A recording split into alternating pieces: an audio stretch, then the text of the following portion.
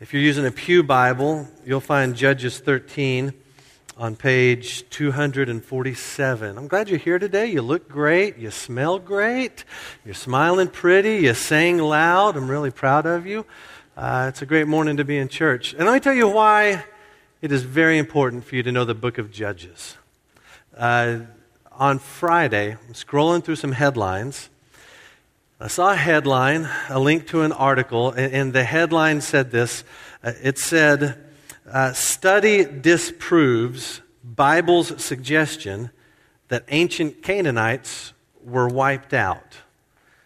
Again, the headline is, study disproves Bible's suggestion that ancient Canaanites were wiped out. It's by a guy named Chris Graham, who writes for a UK news source called The Telegraph. So, the story was this, that some genetic researchers wanted to trace the sort of DNA history of Lebanese people.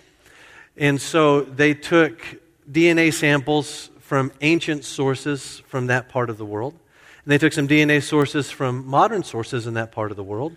And they ran the DNA, and then they found that there was a line of continuity between those two people, the ancient peoples and the modern peoples. And so then their conclusion, the scientists' conclusion, was modern-day Lebanese people have their roots in ancient Canaanites. That was the term they used.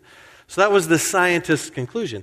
But then Chris Graham of The Telegraph, he put an anti-Bible spin on that. And he said, in the book of Deuteronomy, God told Israel, you're supposed to wipe out all of these Canaanites. But the fact that modern-day Lebanese people come from ancient Lebanese people tells us that obviously the Bible is not true. But you're a student of the book of Judges. And you don't have secret information. You just know Judges 101. And chapter 1 tells us, yeah, God gave the command, but ancient Israel did not obey it, right? So, Mr. Chris Graham, spreading a little fake news. He can go back to his bangers and mash and maybe read after Deuteronomy and see the rest of the story. And it's going to be... So it's good for you. This was just Friday, a modern article with this type of just blatant misinformation. So it's good for you that you know the book of Judges. And there you go. All right, good deal. All right, Judges chapter 13 is where we're going to spend our time this morning. So imagine this scenario with me. My daughters come to me and they ask me, Dad, what is love like? Now, they would never ask me that in 1,000 years. But just imagine with me they did. Dad, what is love like? And I have a couple of options as to how I might answer that question. I could give a pretty formal and academic answer. I could say, well, girls, you see, love as we know it is really a societal construct with a scientific explanation. One day, you'll meet a boy who stands out from all the rest. Due to our evolutionary history, you're probably going to be instinctively drawn to the one you think would be the best hunter. You will experience a surge in dopamine levels, which will cause you to experience euphoria around them. A neurotrophin called nerve growth factor increases your emotional dependency on this person. And lastly, your serotonin levels will drop, which increases your desire for the other person. And that's what love's like. Or I could give a different type of answer. I could say this. I remember the day your mom and I got married, and I stood at the front of the church next to the minister, and I saw the back doors open up, and your mom walked in next to her dad, just the most beautiful I had ever seen her. And I felt like my heart was going to explode out of my chest that day because I thought, I will never love this woman more than I love her right now. This is incredible. And then just a couple of weeks ago, we were watching TV together, and Mom was laying on the couch, and I was sitting in the floor next to her, and she was kind of scratching my head, half falling asleep, half watching TV. And I thought to myself again, I could never love this woman more than I do right now. 20 years of history together, and our simple moments are the most sacred moments. And that's kind of what love is like. And my girls would say, Ugh, you're so gross.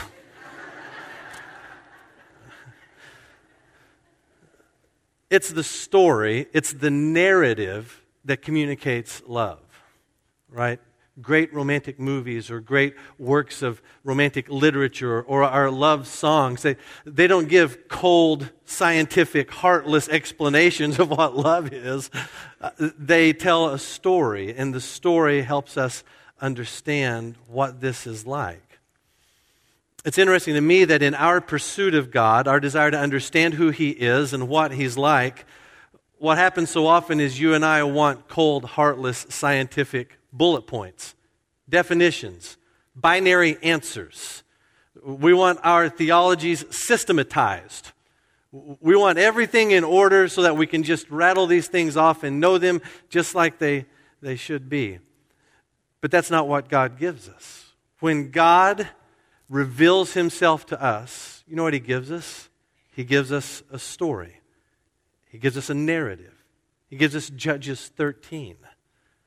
Now, to be sure, there's places in Scripture that speak directly to the character of God. God is love. That's pretty direct. But in Judges 13, we have a story. We get to experience that story through the eyes of the participants. And at the conclusion of that story, we're left with this one inescapable conclusion: our God is more than wonderful. So let me bring you up to speed on where we are in the book of Judges, just in case you haven't been with us for a while. Maybe you've been like to Ireland or Montana or something, or maybe you have just been out of state. Here's where we've been. We get to the book of Judges, and what's supposed to happen is this: God's people have entered the promised land. They've begun to take possession of it by conquest, and that's supposed to continue. They're supposed to continue to rid the land of its original inhabitants and establish themselves as the possessors of the land. But they don't do that. Rather than shock and awe, they enslave the original inhabitants, and then they cozy up with those original people, and then they marry those original people, and then they begin to worship their false gods. Israel, whom God brought out of Egypt, Israel whom God has delivered, Israel whom God has placed in the promised land, turns their back on God and worships all these make-believe gods from these enemy nations. And so as a result, what we find as we study the book of Judges is that Israel is in this violent downward spiral. There's this similar cycle that happens. Israel turns their back on God. God hands Israel over to an enemy nation for some time. After a while, Israel has a moment of clarity, and they cry out to God for help. God relents. He comes to work on their behalf, and He gives them a military leader. This military leader is called a judge. So that's where the book gets its name. The military leader then leads God's people against the enemy, delivers them from the enemy, and as long as that military leader is alive, as long as the judge is alive, God's people walk in covenant faithfulness with the Lord. But as soon as they have that dude's funeral, or dudette's funeral, they lose their ever-loving minds, and they go right back to their idol-chasing ways. And if you've been with us a little bit through this study, you know that step by step it gets worse and worse and worse and worse. So Judges 13 starts the last cycle, the last story of the great judge Samson. Samson gets 4 chapters of attention in the book of Judges. And chapter 13 is his birth story. It's a nativity scene. It's Christmas in July in Judges chapter 13. And so we're going to start this morning Samson's story with this incredible look at the way he gets onto this planet. And Judges 13, for me, is like an oasis in the middle of a whole mess of a story. It's an oasis with some warts, but it's still an oasis nonetheless compared to where we've been, the things we've read, the things we've studied in our time in Judges. And so if we study Judges chapter 13 right, we're going to get to the end of it, and you and I are going to see clearly how wonderful God is and the profound difference that makes for us. If you're a follower of His, Judges 13 should fill you with joy. and if you are someone who is seeking. Judges 13 extends an invitation. So I want you to follow along with me as I read Judges chapter 13. Here we go. Again, the Israelites did evil in the eyes of the Lord. So the Lord delivered them into the hands of the Philistines for how long? 40 years. A certain man of Zorah named Manoah from the clan of the Danites had a wife who was sterile and remained childless. The angel of the Lord appeared to her and said, "You are sterile and childless, but you are going to conceive and have a son. Now see to it that you drink no wine or other fermented drink, and that you do not eat anything unclean, because you will conceive and give birth to a son. No razor may be used on his head, because the boy is to be a Nazirite, set apart to God from birth, and he will begin the deliverance of Israel from the hands of the Philistines." Then the woman went to her husband and told him, "A man of God came to me. He looked like an angel of God, very awesome. I didn't ask him where he came from, and he didn't tell me his name. But he said to me, 'You will conceive and give birth to a son. Now then, drink no wine or other fermented drink, and do not eat anything unclean, because the boy will be a Nazirite of God from birth until the day of his death.' Then Manoah prayed to the Lord, 'O Lord, I beg you, let the man of God you sent to us come again to teach us how to bring up the boy who is to be born.' God heard Manoah, and the angel of God came again to the woman while she was out in the field. But her husband Manoah was not with her. The woman hurried to tell her husband, 'He's here, the man who appeared to me the other day.' Manoah got up and followed his wife.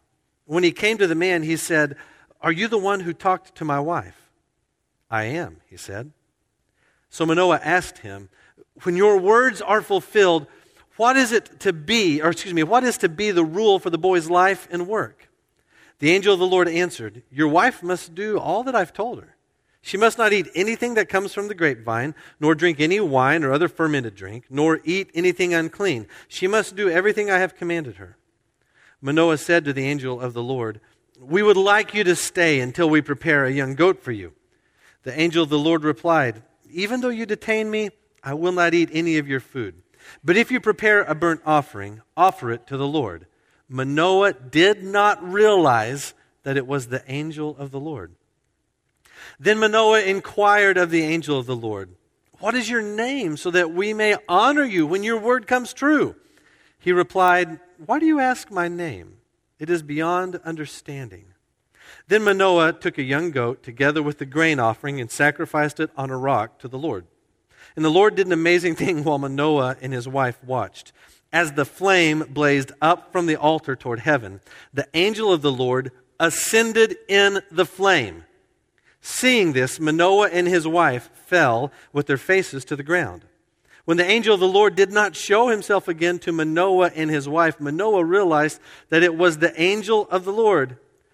'We are doomed to die,' he said to his wife. 'We have seen God.' But his wife answered, 'If the Lord had meant to kill us, he would not have accepted a burnt offering and grain offering from our hands, nor shown us all these things, or now told us this.'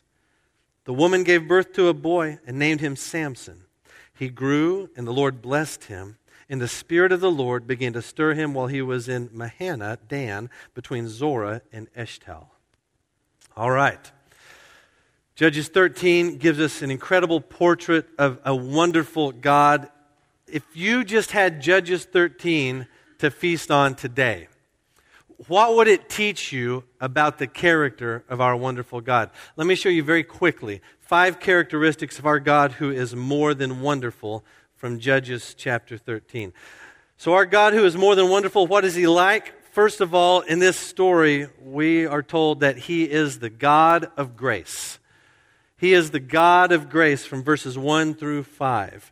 So our story opens with a familiar refrain, right? Look at verse 1. We've heard this before. "Again, the Israelites did evil in the eyes of the Lord. So the Lord delivered them into the hands of the Philistines for 40 years. Now that's a familiar refrain, but as a good student of the book of Judges, what you want to do as you read through is compare the details you're reading to details that came before. Although it may seem like a familiar formula, there's something different this time around. In fact, there's something missing from this beginning part of the story. Do you know what's missing from this part of the story? Well, what we have that's familiar is that Israel once again does evil in the eyes of the Lord. We know that. That God hands them over, that he hands them over to an enemy nation called the Philistines. They're with the Philistines for 40 years. Those things seem familiar, but the one thing that's missing here, Israel does not cry out for help. Israel does not have a moment of clarity. They do not realize the depths of their sin and ask God for help. They're so beaten down after 40 years under Philistine rule that they don't even realize or remember that there's a better way. And in fact, it's so bad that in chapter 15, I don't want to ruin it before we get there, but in chapter 15, Israel will argue against their very own deliverance. This is just the way it's supposed to be, Samson. Israel is crushed, and they do not turn to the Lord. They do not repent. They do not stop worshiping false idols. There's no spiritual revival, no prayer meeting, no great awakening. And yet God raises up a deliverer. God puts deliverance in motion for these people who do not ask for it. And what can that be other than radical grace?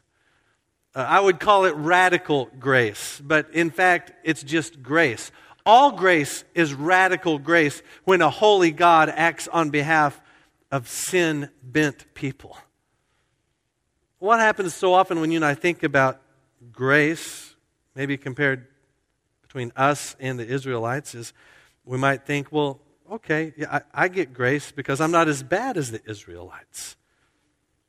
God's grace is favor to undeserving sinners, but surely Israel was worse off than me. If I was in Israel at this time, I wouldn't be like this. The fact of the matter is you and I are far worse off than Israel ever was. Here's why. You know about Christmas, and you know about Easter, and we still have hard hearts. We have more information than the Israelites ever dreamed of having. We have all the stories that they experienced. We know the testimony of God's character firsthand there, and we know everything that followed. We know how the story ends, and still, you and I, we have a tough time following, obeying, listening, surrendering, trusting. We know that Jesus came to us. We know that he died for us. We know that he rose again. Still, we have hard hearts. And although we have hard hearts, still, Jesus came and Jesus died and Jesus rose again. It's grace that saves us. From the outset of this story, the last song we just sang, Grace Greater Than All Our Sin, it's exemplified here at the beginning of Judges chapter 13. Not one person says, Lord, save us, and yet God acts on their behalf. He's a wonderful God who gives you grace in the face of all of your sin. That's one thing that makes him wonderful. There's a second thing that makes him wonderful in this story. One, he's the God who gives you grace. Second, he is the God who knows you. Verses 2 through 7. He's the God who knows you. So, for me, one of the most positive aspects of the book of Judges is, in general, its positive portrayal of women in the story.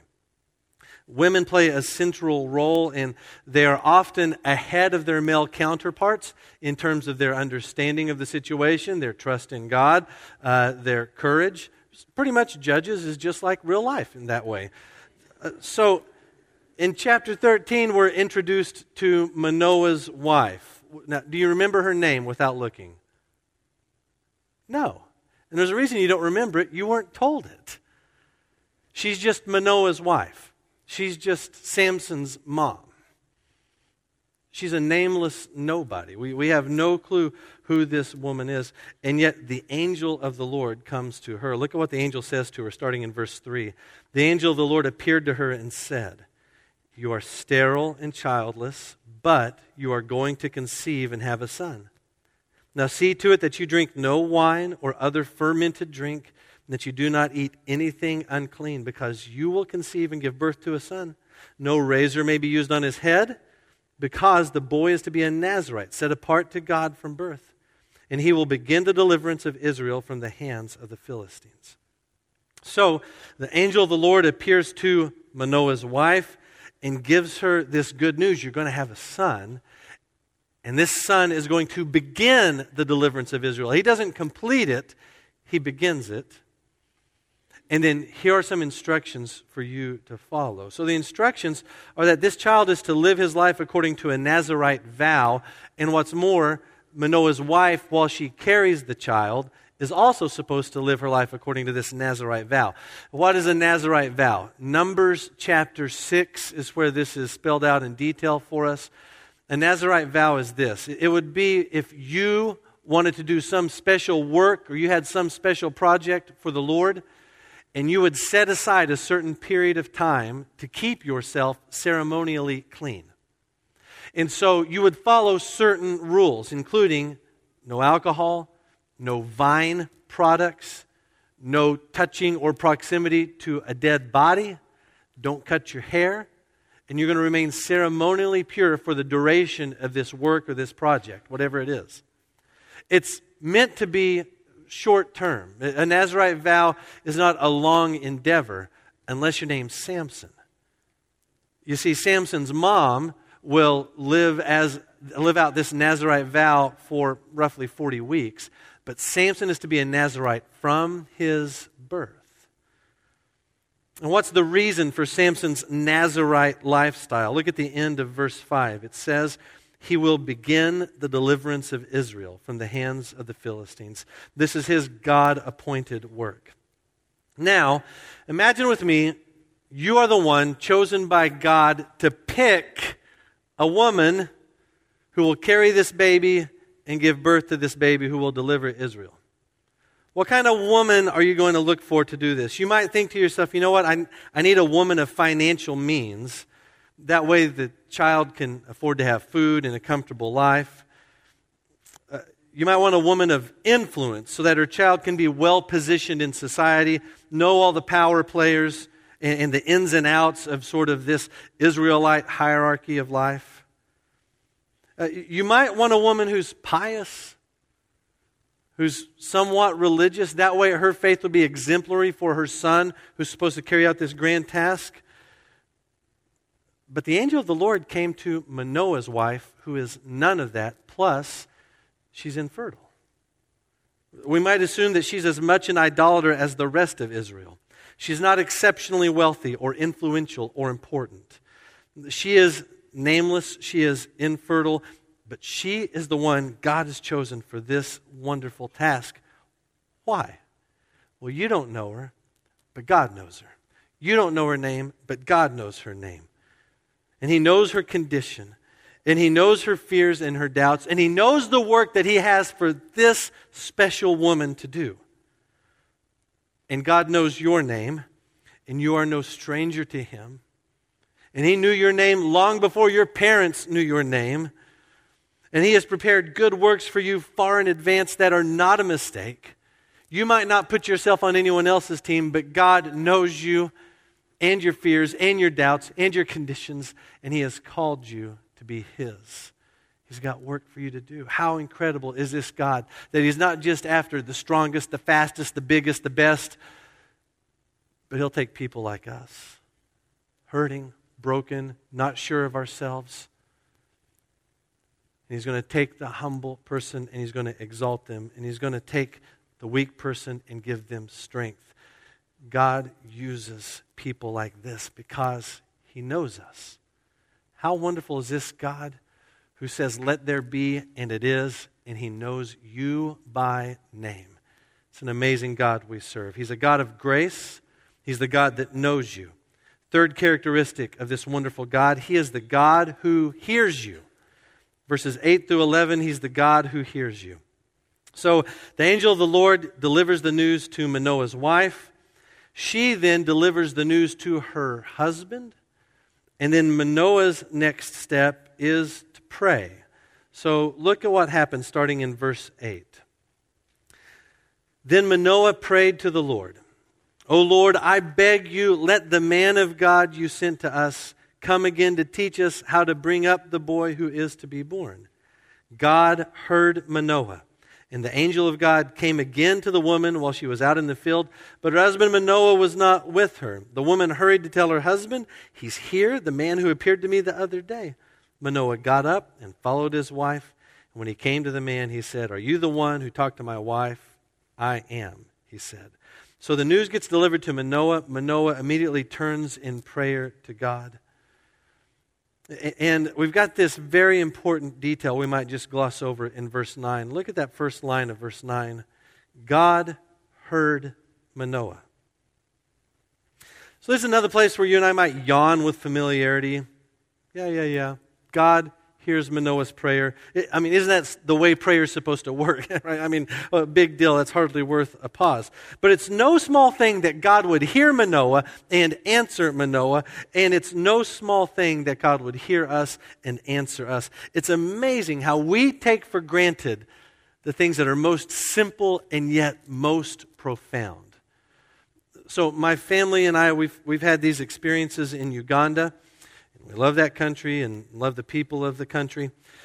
And the number one killer in Uganda, there are many threats to life, but the number one killer is malaria, mosquitoes. And so when you go on a short-term trip to Uganda, you have to take malaria pills. That's a no-brainer.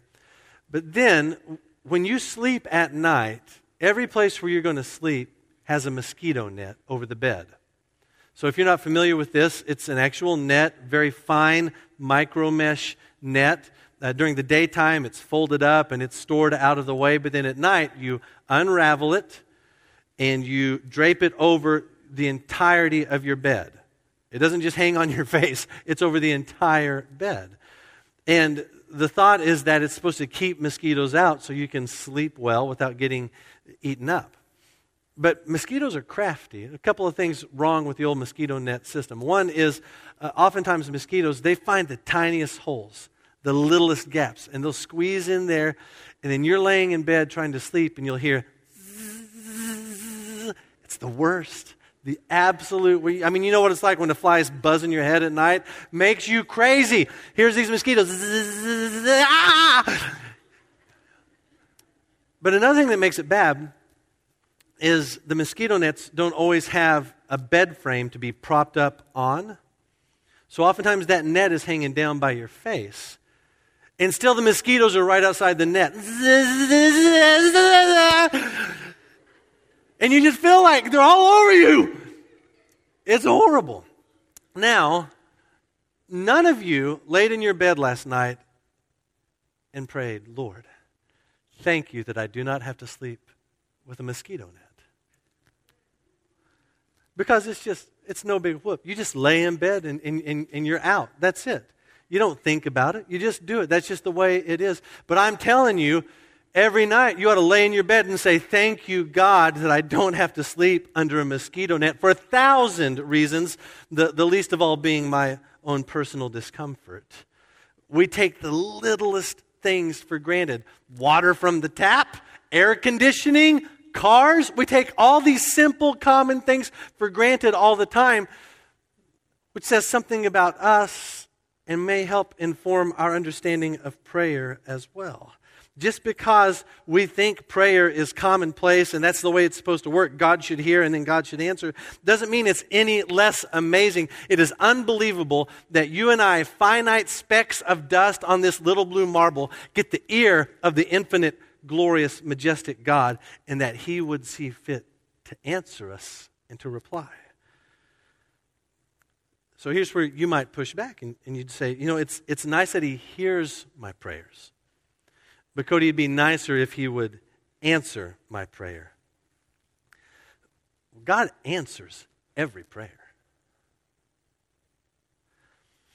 Our problem is we expect every prayer to be answered according to our prescription. So when you and I say, "God isn't answering my prayers," what we really mean is, God isn't granting my wishes. He's not a genie.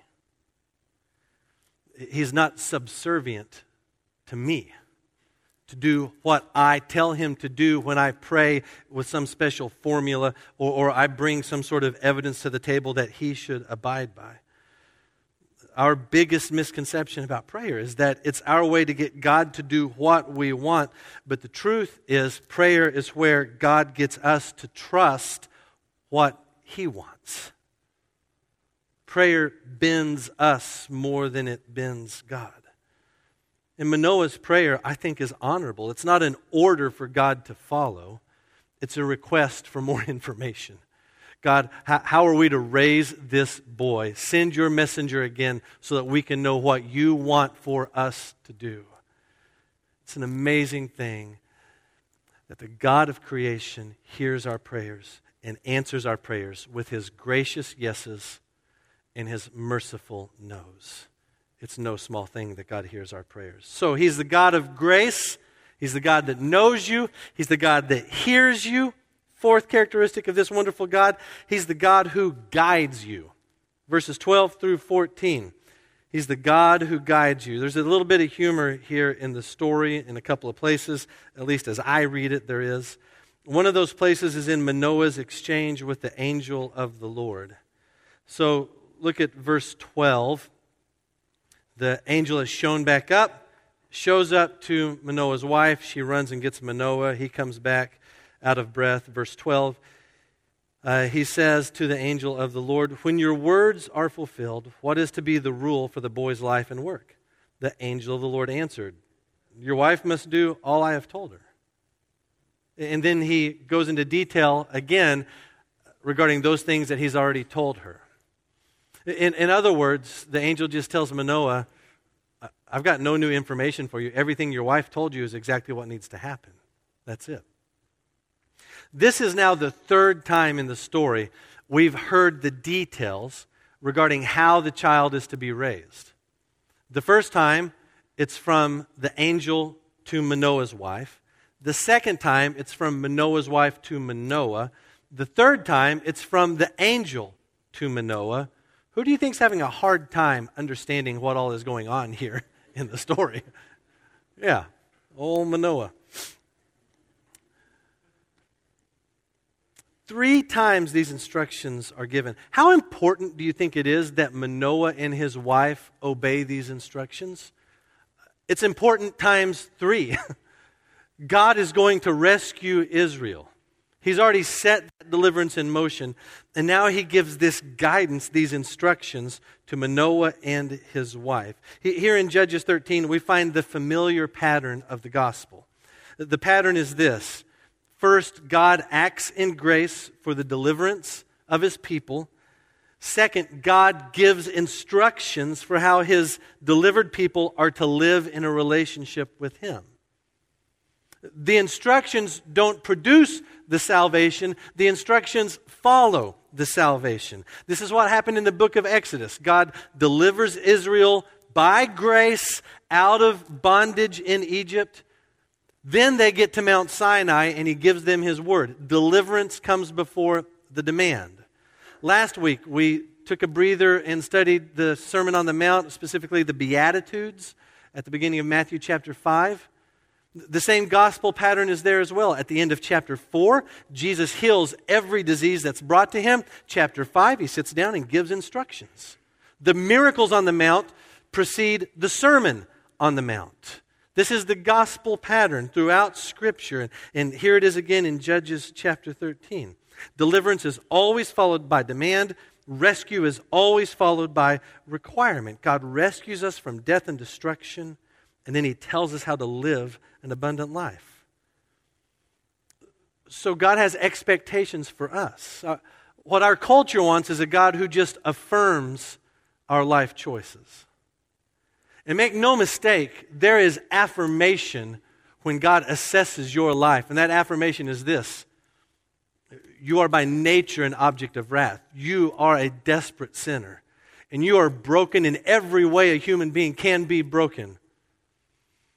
And you need rescue that can come only from God. That's God's affirmation of our state of affairs. And so God acts for your rescue. Christ dies on the cross in your place for your sin.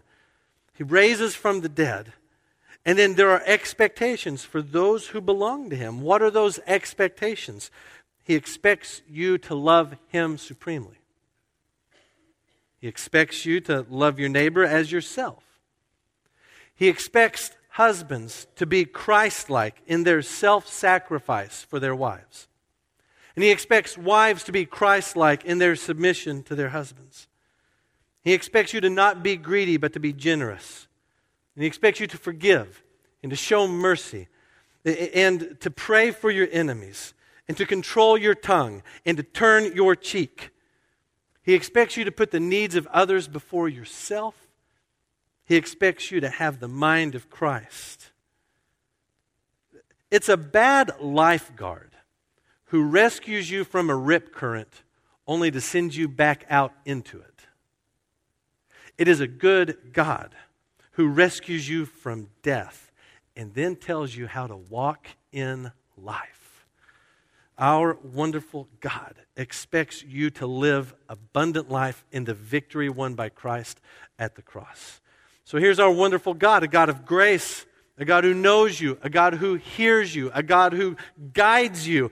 Finally, he is the God who delivers you. Verses 15 through 24, all this begins to unfold. He's the God who delivers you. The rest of this story is really Manoah at his weirdest. Remember, he does not yet fully understand who this mysterious messenger is. Now, Mrs. Manoah has an idea. When she first told the story to her husband, she said, it seems like an angel from God. I didn't ask where he's from. I didn't ask his name. It feels inappropriate for someone mortal to ask those questions of someone with this sort of personality. And so the angel of the Lord shows back up. Manoah is thinking this is just some guy, so he says, hey, why don't you stay for dinner? And the angel of the Lord declines and instead tells Manoah, hey, why don't you make a burnt offering to Yahweh instead? Now remember, Manoah's wife did not ask the angel's name, but what does Manoah do in verse 17? What is your name so that we may honor you when your word comes true? That tricky Manoah up to things. Look at the angel's answer in verse 18. Why do you ask my name? It is beyond understanding. Now, if you have a Bible translation different from the NIV, your verse 18 looks a little different, doesn't it? It doesn't say, my name is beyond understanding. It says what? My name is wonderful. Now, if you got King James, it says, my name is secret. But if you've got ESV, my name is wonderful. If you've got a New Living Translation, it says, my name is beyond wonderful. So which one is right? I don't know. I'm not an Old Testament scholar, so I'm going to take them and mash them together, and I'm going to say this. All those translations help us understand that which we cannot rightly understand. The name of this representative of God is a mystery that is more than wonderful to the hearers. So Manoah then begins to light up the altar. Something really strange happens. They didn't expect it. The messenger steps into the fire and then ascends to heaven. And look at how Manoah responds in verse 22. It should have been in all caps. We are doomed to die. We have seen God. He just spazzes out entirely. But here's his wife, again, talking him down with sound logic. She says, look, if the Lord had wanted us dead, we'd already be dead. He wouldn't have accepted our offering. He wouldn't have given us these words. From the end of verse 23 to the beginning of verse 24, 40 weeks elapses, give or take a little bit. Verse 24. The woman gave birth to a boy and named him Samson. He grew, and the Lord blessed him. That's the point of this whole story. This birth, this boy, this deliverer in utero, this is the point of the entire story. Now, there's something very different about Samson compared to other judges. Again, as a student of this book, you're going to read about Samson and you're going to compare him to his predecessors in this book. And one of the great differences between Samson and the other judges is this. The other judges were selected. Samson was homegrown. And why do you think that might be important? I think God wants us to see here that the deliverance of His people is not always just a knee-jerk reaction, but He is the God who plans deliverance. He's the God that sets salvation in motion long before anyone else knows the details or even knows it's required. And this is God's pattern of things. He is the God who is bent on not just some micro deliverance in the book of Judges, but the grand deliverance of His people from the powers of hell and the schemes of sin. And so when we read about this birth story, this nativity scene in which a deliverer comes to God's people, we can't help but be excited about the one who is greater than Samson, who will bring that ultimate deliverance once and for all those who trust in that name.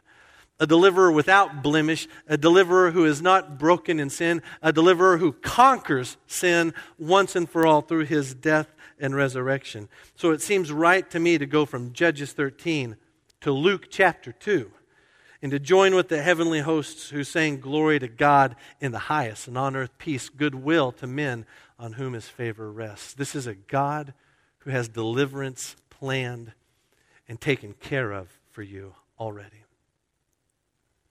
So if you just sat down with Judges 13, you are going to feast on the character of God. He's a God of grace. He's the God who knows you. He's the God who hears you.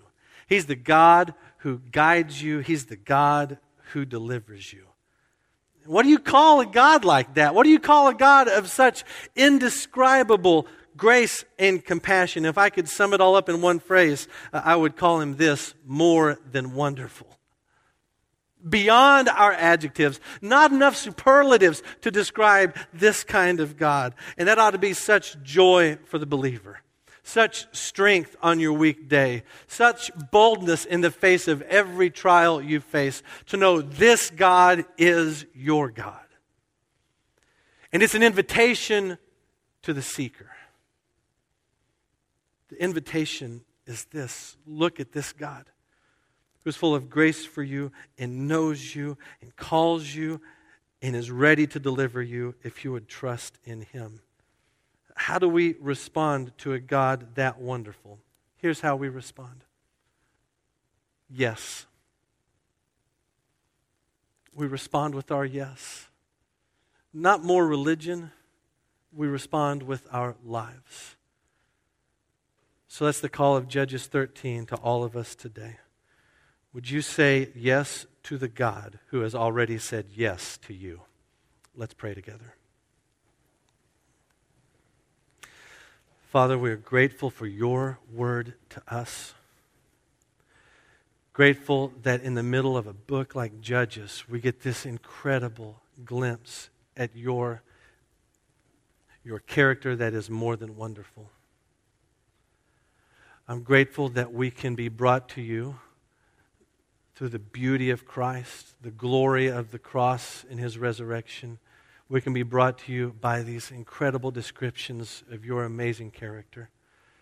And so, Father, make your call clear this morning to my friends in here that are not yet your followers, who have tried to push grace aside and to be religious of their own accord, who have tried to earn what cannot be earned.